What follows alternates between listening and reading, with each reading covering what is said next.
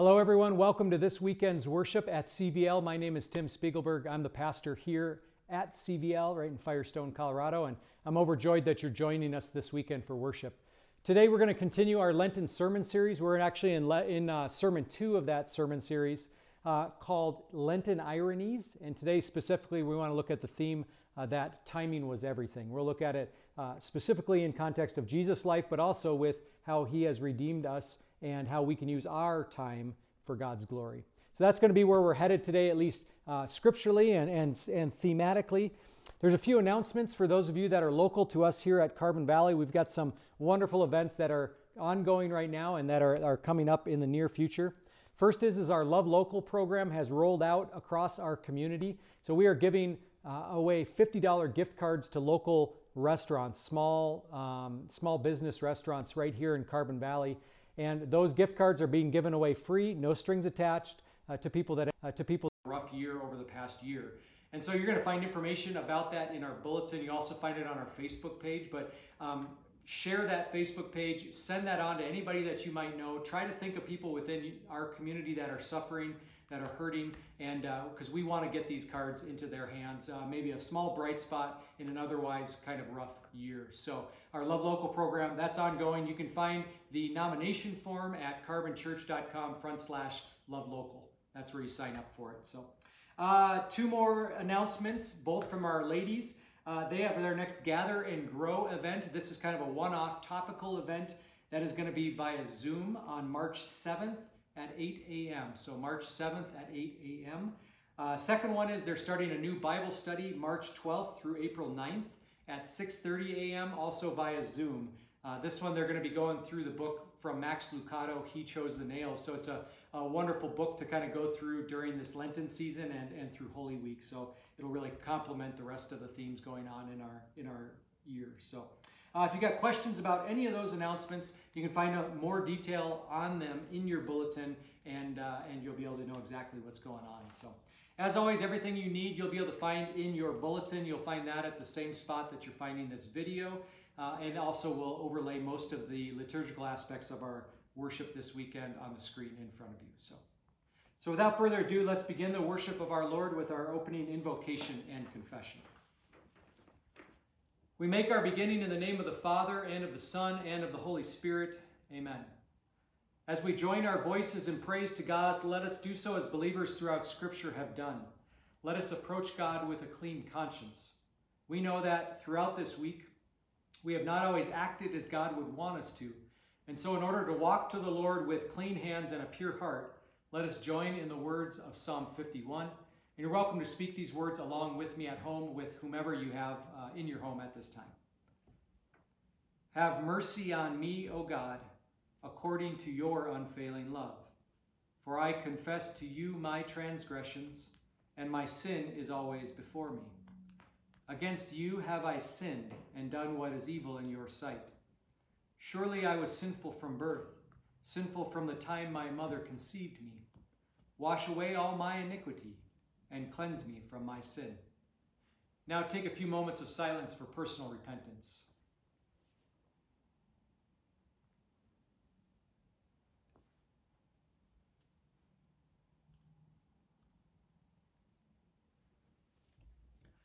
Here's the good news. You are fully and completely forgiven because of Jesus' sacrifice for your sins. Guilt and shame are no more because of Christ. Rest in God's grace. Go in peace because you are a child of God. Amen. And let us pray. Lord, be with us in time and in eternity. Help us see your perfect timing in everything, most importantly at the cross. In time and in history, you gave your life so we would be forgiven. Having redeemed us and our time, help us use the moments of our lives to give you thanksgiving and to love the people you've placed into our lives. We pray this in the name of Jesus Christ our Lord, who lives and reigns with you and the Holy Spirit, one God now and forever. Amen. At this time, we continue with our children's lesson. So if you've got little ones at home, this is a great time to gather them up, kind of herd them together like chickens, because I've got a gospel message that's intended just for them. Hi kids, I'm happy that you're joining us this weekend. I'm so glad that you're here today. And I don't want to take too much of your time, But that's what we're going to talk about today, is time. Now, time, we can use that maybe in ways that are good, and sometimes we use our time in ways that are maybe not so good. But I brought along for you something. Do you know what this thing is called? Yeah, this is called an hourglass. So I'm going to turn it upside down, and if you can look real close, you'll be able to see that the sand is starting to pile up on the bottom.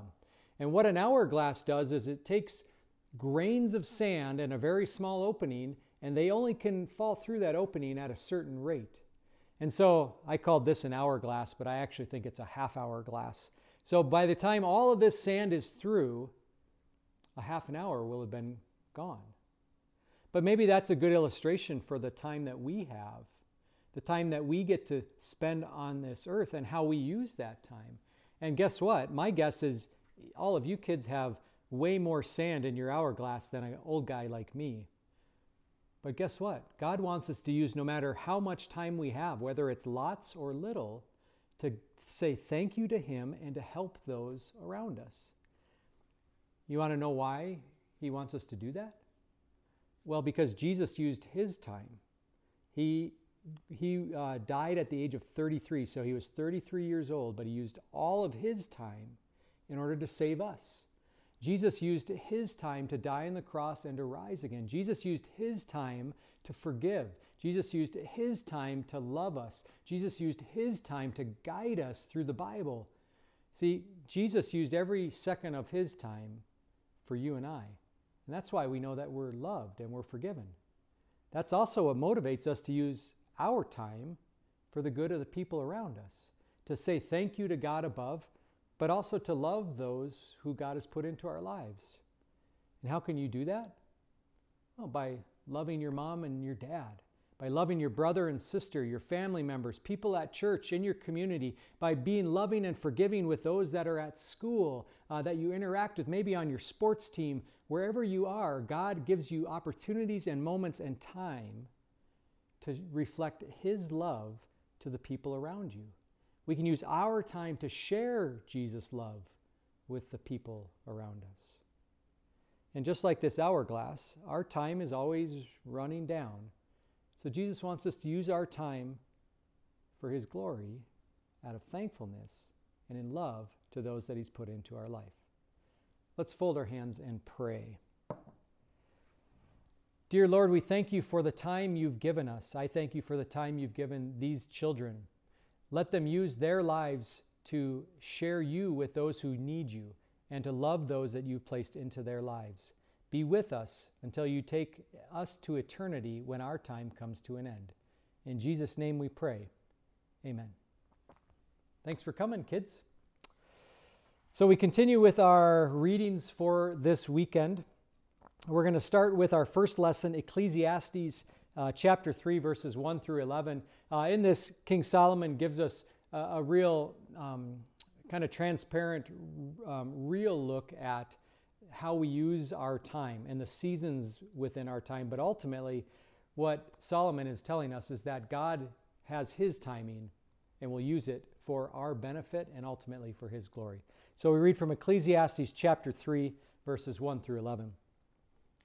There's a time for everything and a season for every activity under the heavens, a time to be born and a time to die, a time to plant and a time to uproot, a time to kill and a time to heal, a time to tear down and a time to build, a time to weep and a time to laugh, a time to mourn and a time to dance, a time to scatter stones and a time to gather them, a time to embrace and a time to refrain from embracing, a time to search and a time to give up, a time to keep and a time to throw away, a time to tear down and a time to mend, a time to be silent and a time to speak, a time to love and a time to hate, a time for war and a time for peace. What do workers gain from their toil? I have seen the burden God has laid on the human race. He has made everything beautiful in His time. He has also set eternity in the human heart, yet no one can fathom what God has done from beginning to end. This is the word of our Lord. Our sermon text for this weekend is taken from the Gospel of Matthew, chapter 26. We're going to read verses 1 through 5. When Jesus had finished saying all these things, he said to his disciples, "As you know, the Passover is 2 days away, and the Son of Man will be handed over to be crucified." Then the chief priests and the elders of the people assembled in the palace of the high priest, whose name was Caiaphas, and they schemed to arrest Jesus secretly and kill him. "But not during the festival," they said, "or there may be a riot among the people." This is the gospel of our Lord.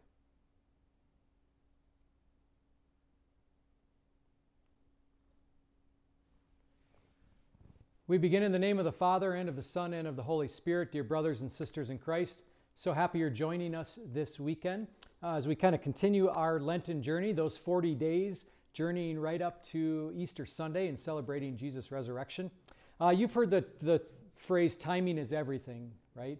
And basically what it means is that if you are in the right place at the right time, that kind of incredible things can happen, right? So timing is everything.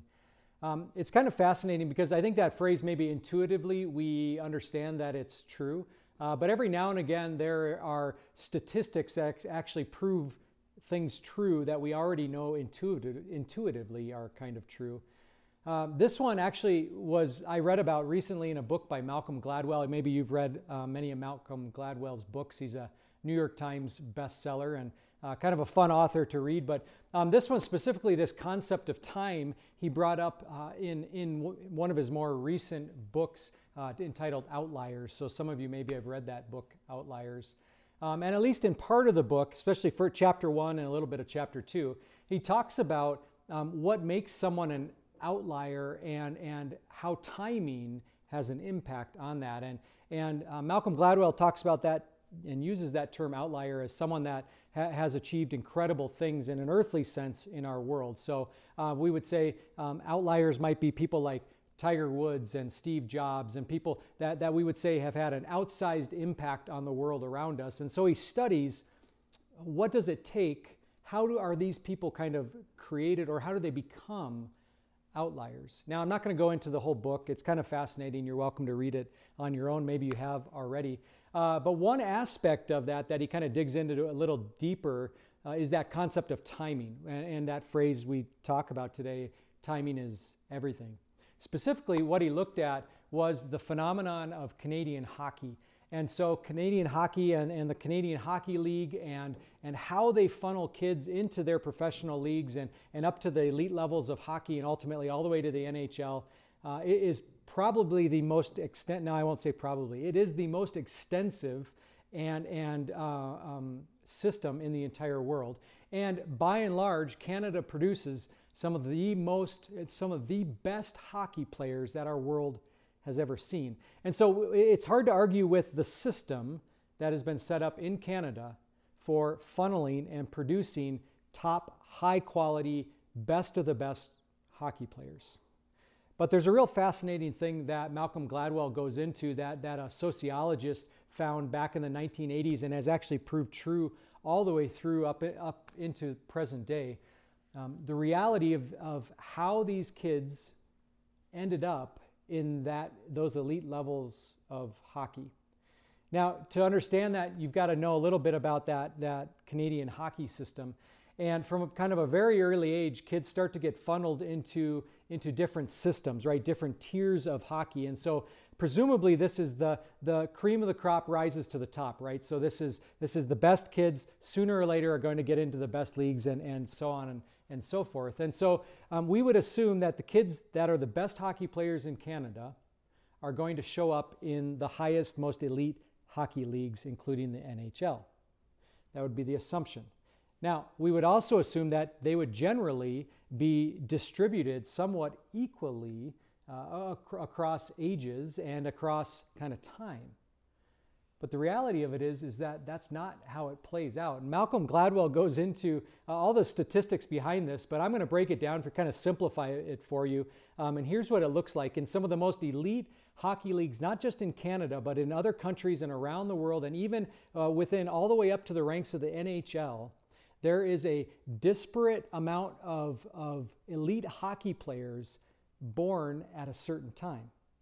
So if you were born anywhere in January, February, or March, 40% of all the elite hockey players in Canada NHL and those higher levels were born in January, February, or March. About 40% of them came from just the first 3 months of the year. That's huge. That's almost 50% of all of the elite hockey players came from just those 3 months, right? April, May, and June accounts for the next 30%. So we're already up to 70% of the most elite in the hockey league come from just half of the year. They were born between January and June. July through September birthdays only make up about 20% of those elite hockey players. And those of you that are unlucky, October through December only make up 10% of those elite hockey leagues. Now, what Gladwell asks is, why is there such a difference in the birthdays and the timing of those who make it to the elite levels of hockey? And so he digs a little bit deeper, and he finds the reason why. Some have called it the Matthew effect. Some have called it an expounding effect. But essentially, what it means is that at about age 10 is when hockey players are started to be separated into more elite levels versus more just recreational levels. So they do that already at like age 9 and 10. And so when you were 10 years old, every month you changed a ton, didn't you? And so conceivably at age 10, you could have a young boy that was born in January playing in the very same league as a boy that was born in December, and they would have about 10 to 11 months of developmental differences between them.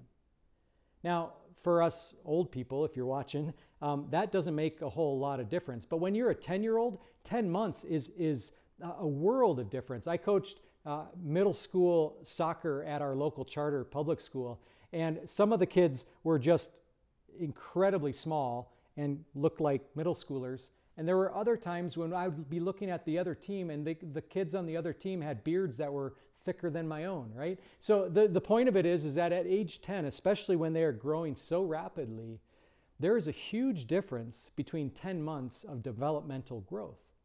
And so those that were born in the first quarter, January, February, March, generally were probably bigger, faster, and stronger. Well, now they start to separate them out. And so you separate them out, and coaches pick the ones that are bigger, faster, and stronger, that look more talented. So now those players tend to get more rink time. They get better coaches. They're put in better systems. Thus, the accumulative effect of being in the right place at the right time. Hence, the percentages that seem remarkably skewed when you get to the elite levels. In hockey and in sports, it seems as though timing is significant. And on some level, maybe timing is everything.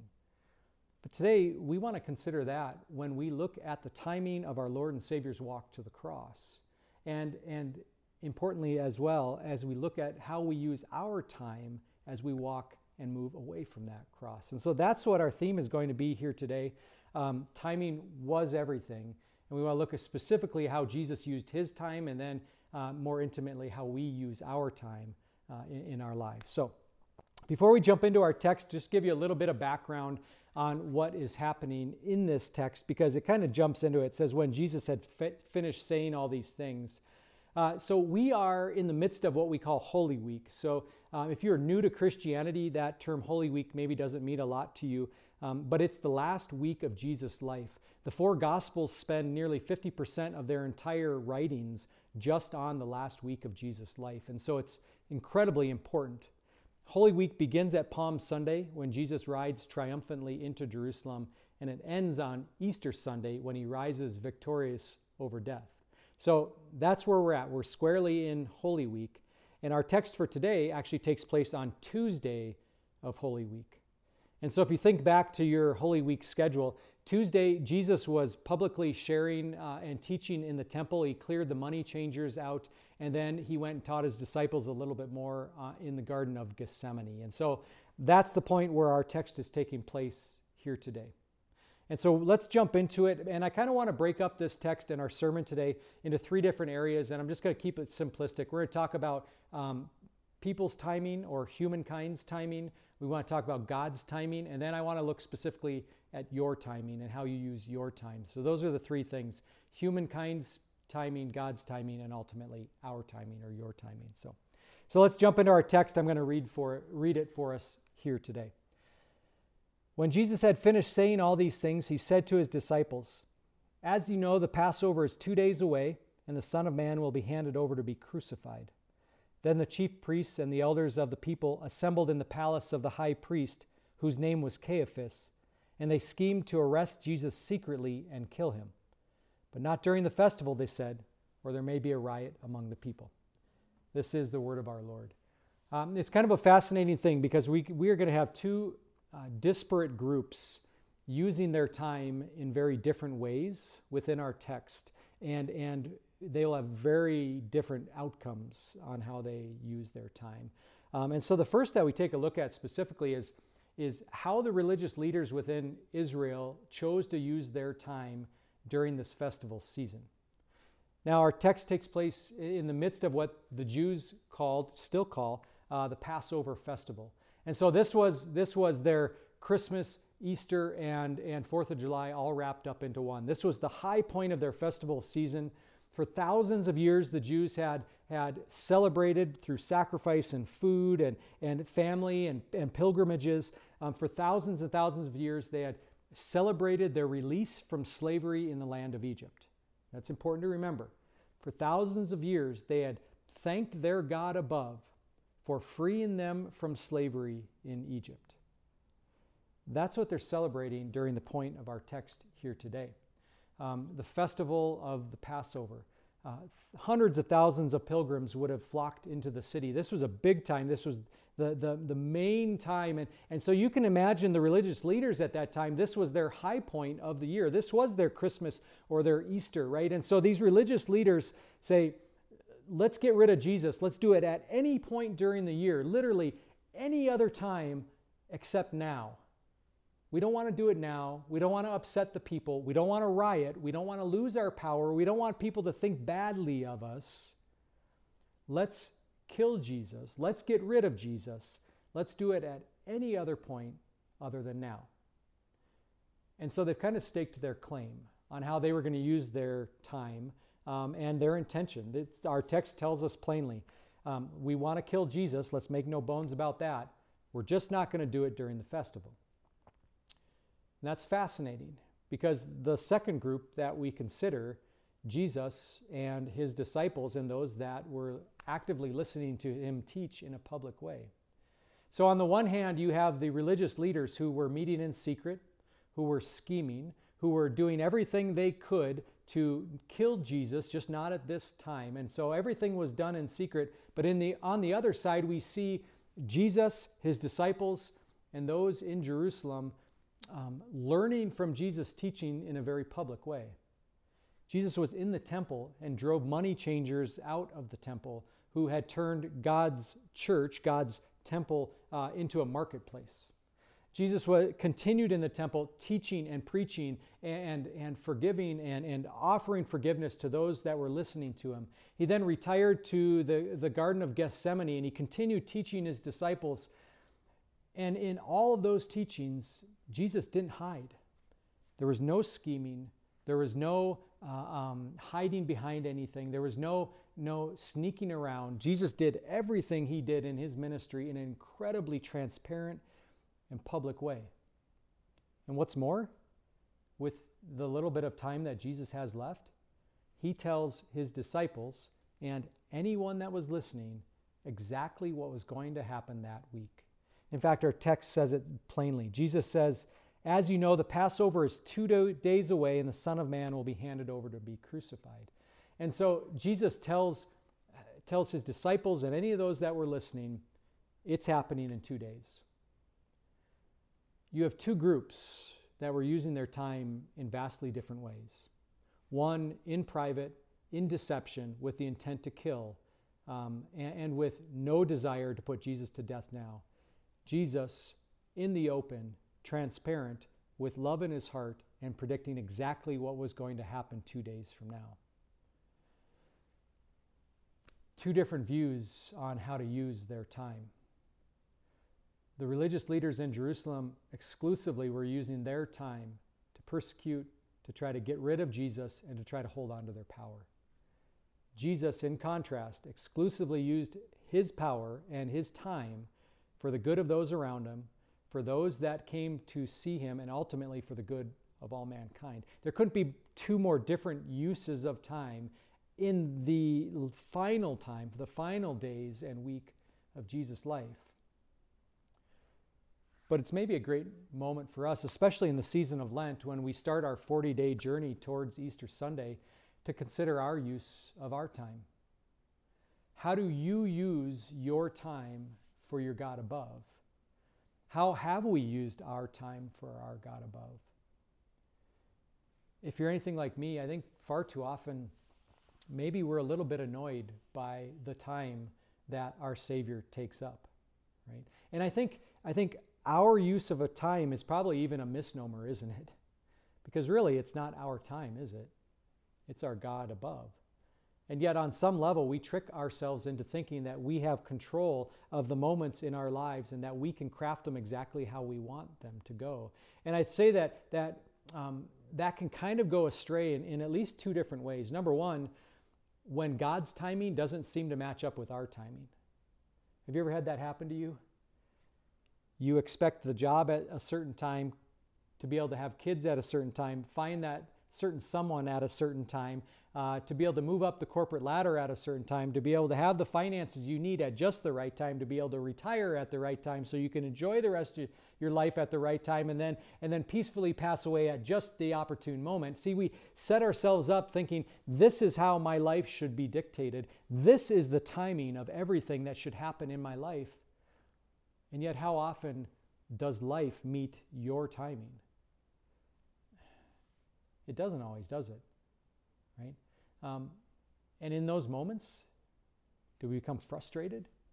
Absolutely. Do we become angry? I think we do. And I think if we let it, at times that anger and that frustration actually turn us against our God above. Lord, this is what I know is best for my life, and at this time, why aren't you on board?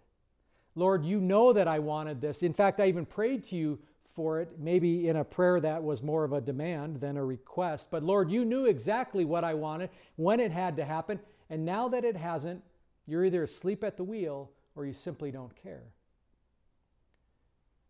I think we can become pretty upset with our God above when his timing doesn't seem to match up with our timing. Right? But I think the second way that sometimes we can kind of run out of time and into God's time is simply when we just don't have time for our God. Because who has time for worship on a Saturday at 4 p.m. or a Sunday at 10 a.m.? Who has time to be able to bring your kids to Sunday school? Who has time to be in God's Word and to read a book that is 2,000 years old? Who has time to go to our God in prayer? Because there are so many demands on our time that never stop knocking at our door. We start pushing these things down further and further and further until they're no longer present.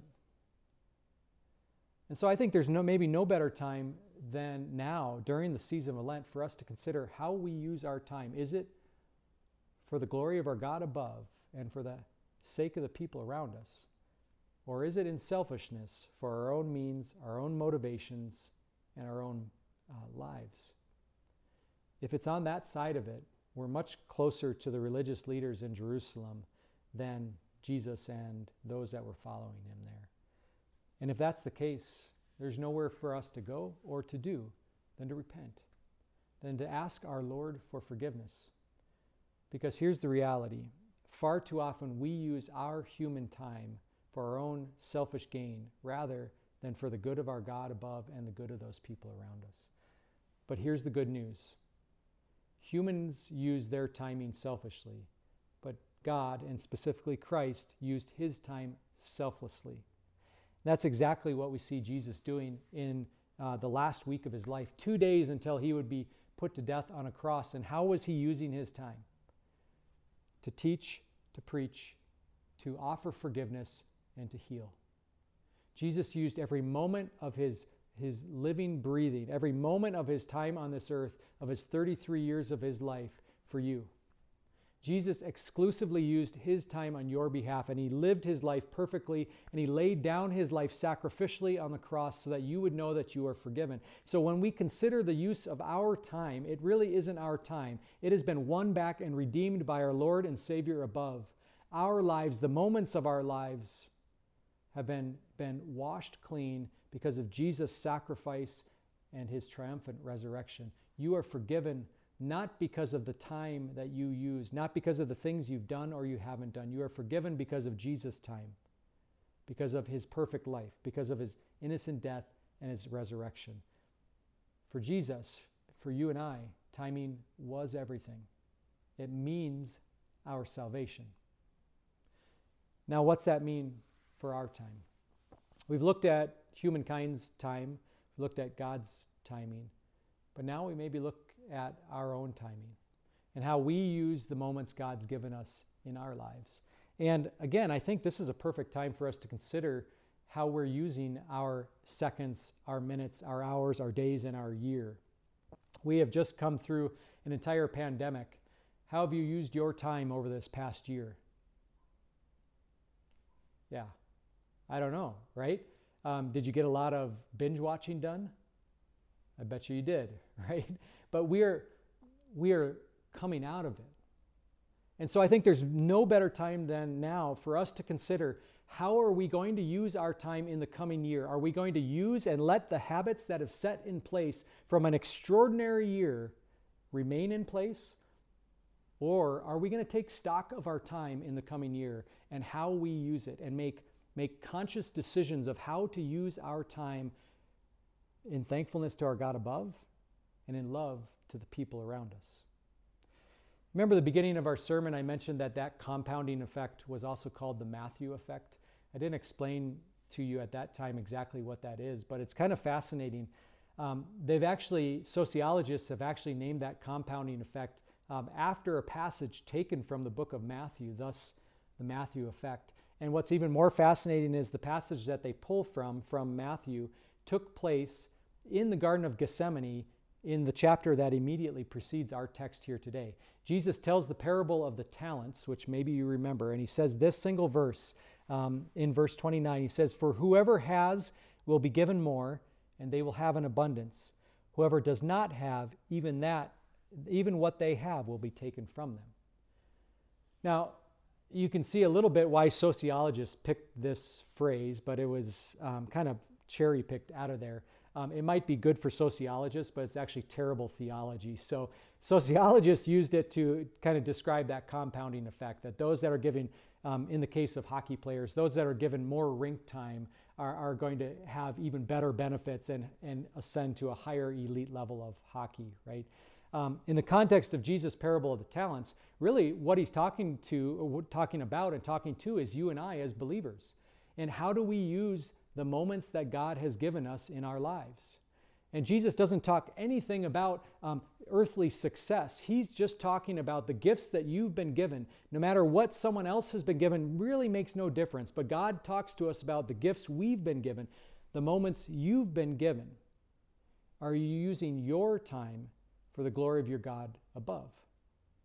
So that Matthew effect, theologically speaking, has far greater impact on our Christian living, right? After maybe the intro to our sermon, some of you maybe that have kids are thinking, oh man, we gave birth to our kid at the wrong time. We're gonna have to figure out how to forge his birth certificate or something like that, in case, just so that they have a shot at elite hockey. Okay, maybe that's an exaggeration. None of you went that far, but my guess is your mind actually thought about it a little bit, didn't it? When we talk about timing as everything and we talk about wanting the best for our children, it at least creeps into our mind. And what's fascinating is that some countries have actually tried to mitigate that timing. And so in some countries, and I don't know the effect that it's had, but in some countries, they have made it illegal for you to start elite hockey teams and elite sports teams before a certain age. So they want these kids to developmentally all kind of even out. Then you start excelling and specifying kind of what you're going to play. And I'm not sure how well that has worked sociologically across our world. But I think it's something that we can consider in our lives, right? How do we use our time? And let me tell you this, I think God is far less interested if your child is going to become an elite hockey player and far more interested in how much time your child is able to spend in God's Word, right? I think God is far less interested in how much Netflix you were able to binge in this last year, and far more interested on how much time you have been able to spend poring over His words in the pages of Scripture. I think He is far less interested in how much telecommuting you did and how many times and how many hours you were on Zoom, and far more interested in how much time you have given to Him and spent in prayer to Him above.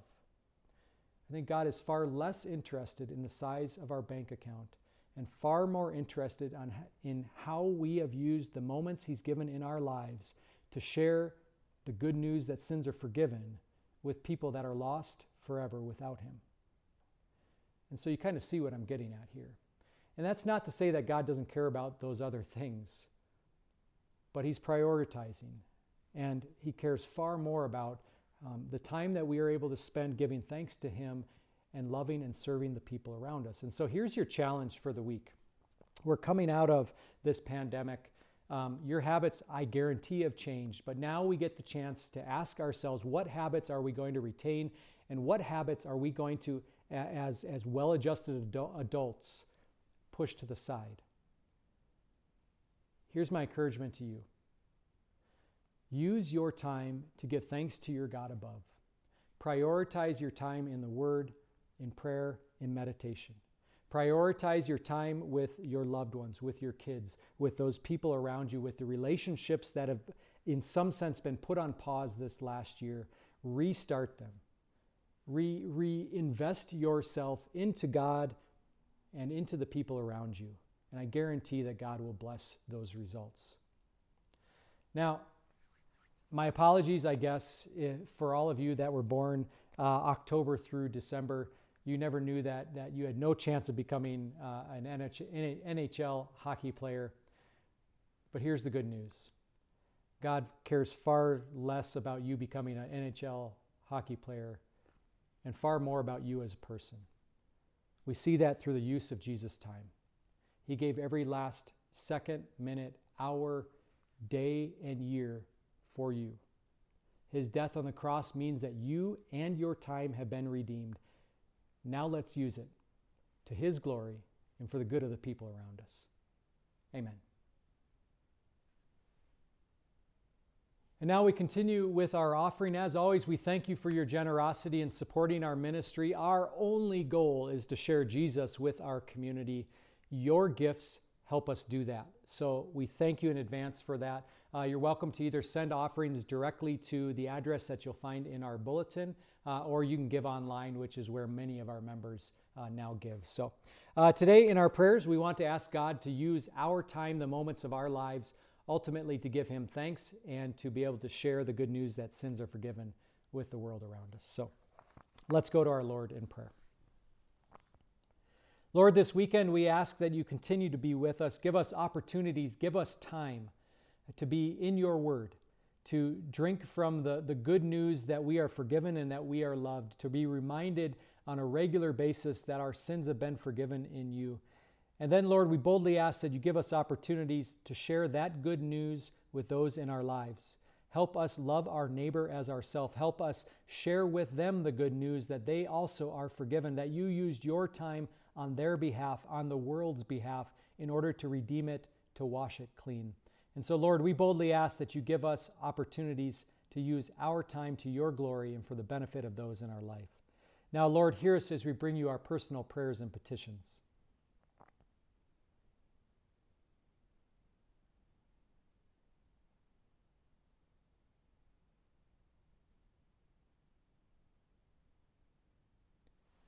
And now you're welcome to join along with me in the words of the Lord's Prayer. Our Father, who art in heaven, hallowed be thy name.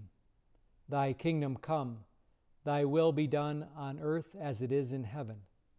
Give us this day our daily bread, and forgive us our trespasses, as we forgive those who trespass against us. And lead us not into temptation, but deliver us from evil. For thine is the kingdom, and the power, and the glory, forever and ever. Amen. Now may the grace of our Lord Jesus Christ and the love of God and the fellowship of the Holy Spirit be with you all. Amen. Lord's blessings on your time, on your coming week, and we'll see you again here next week.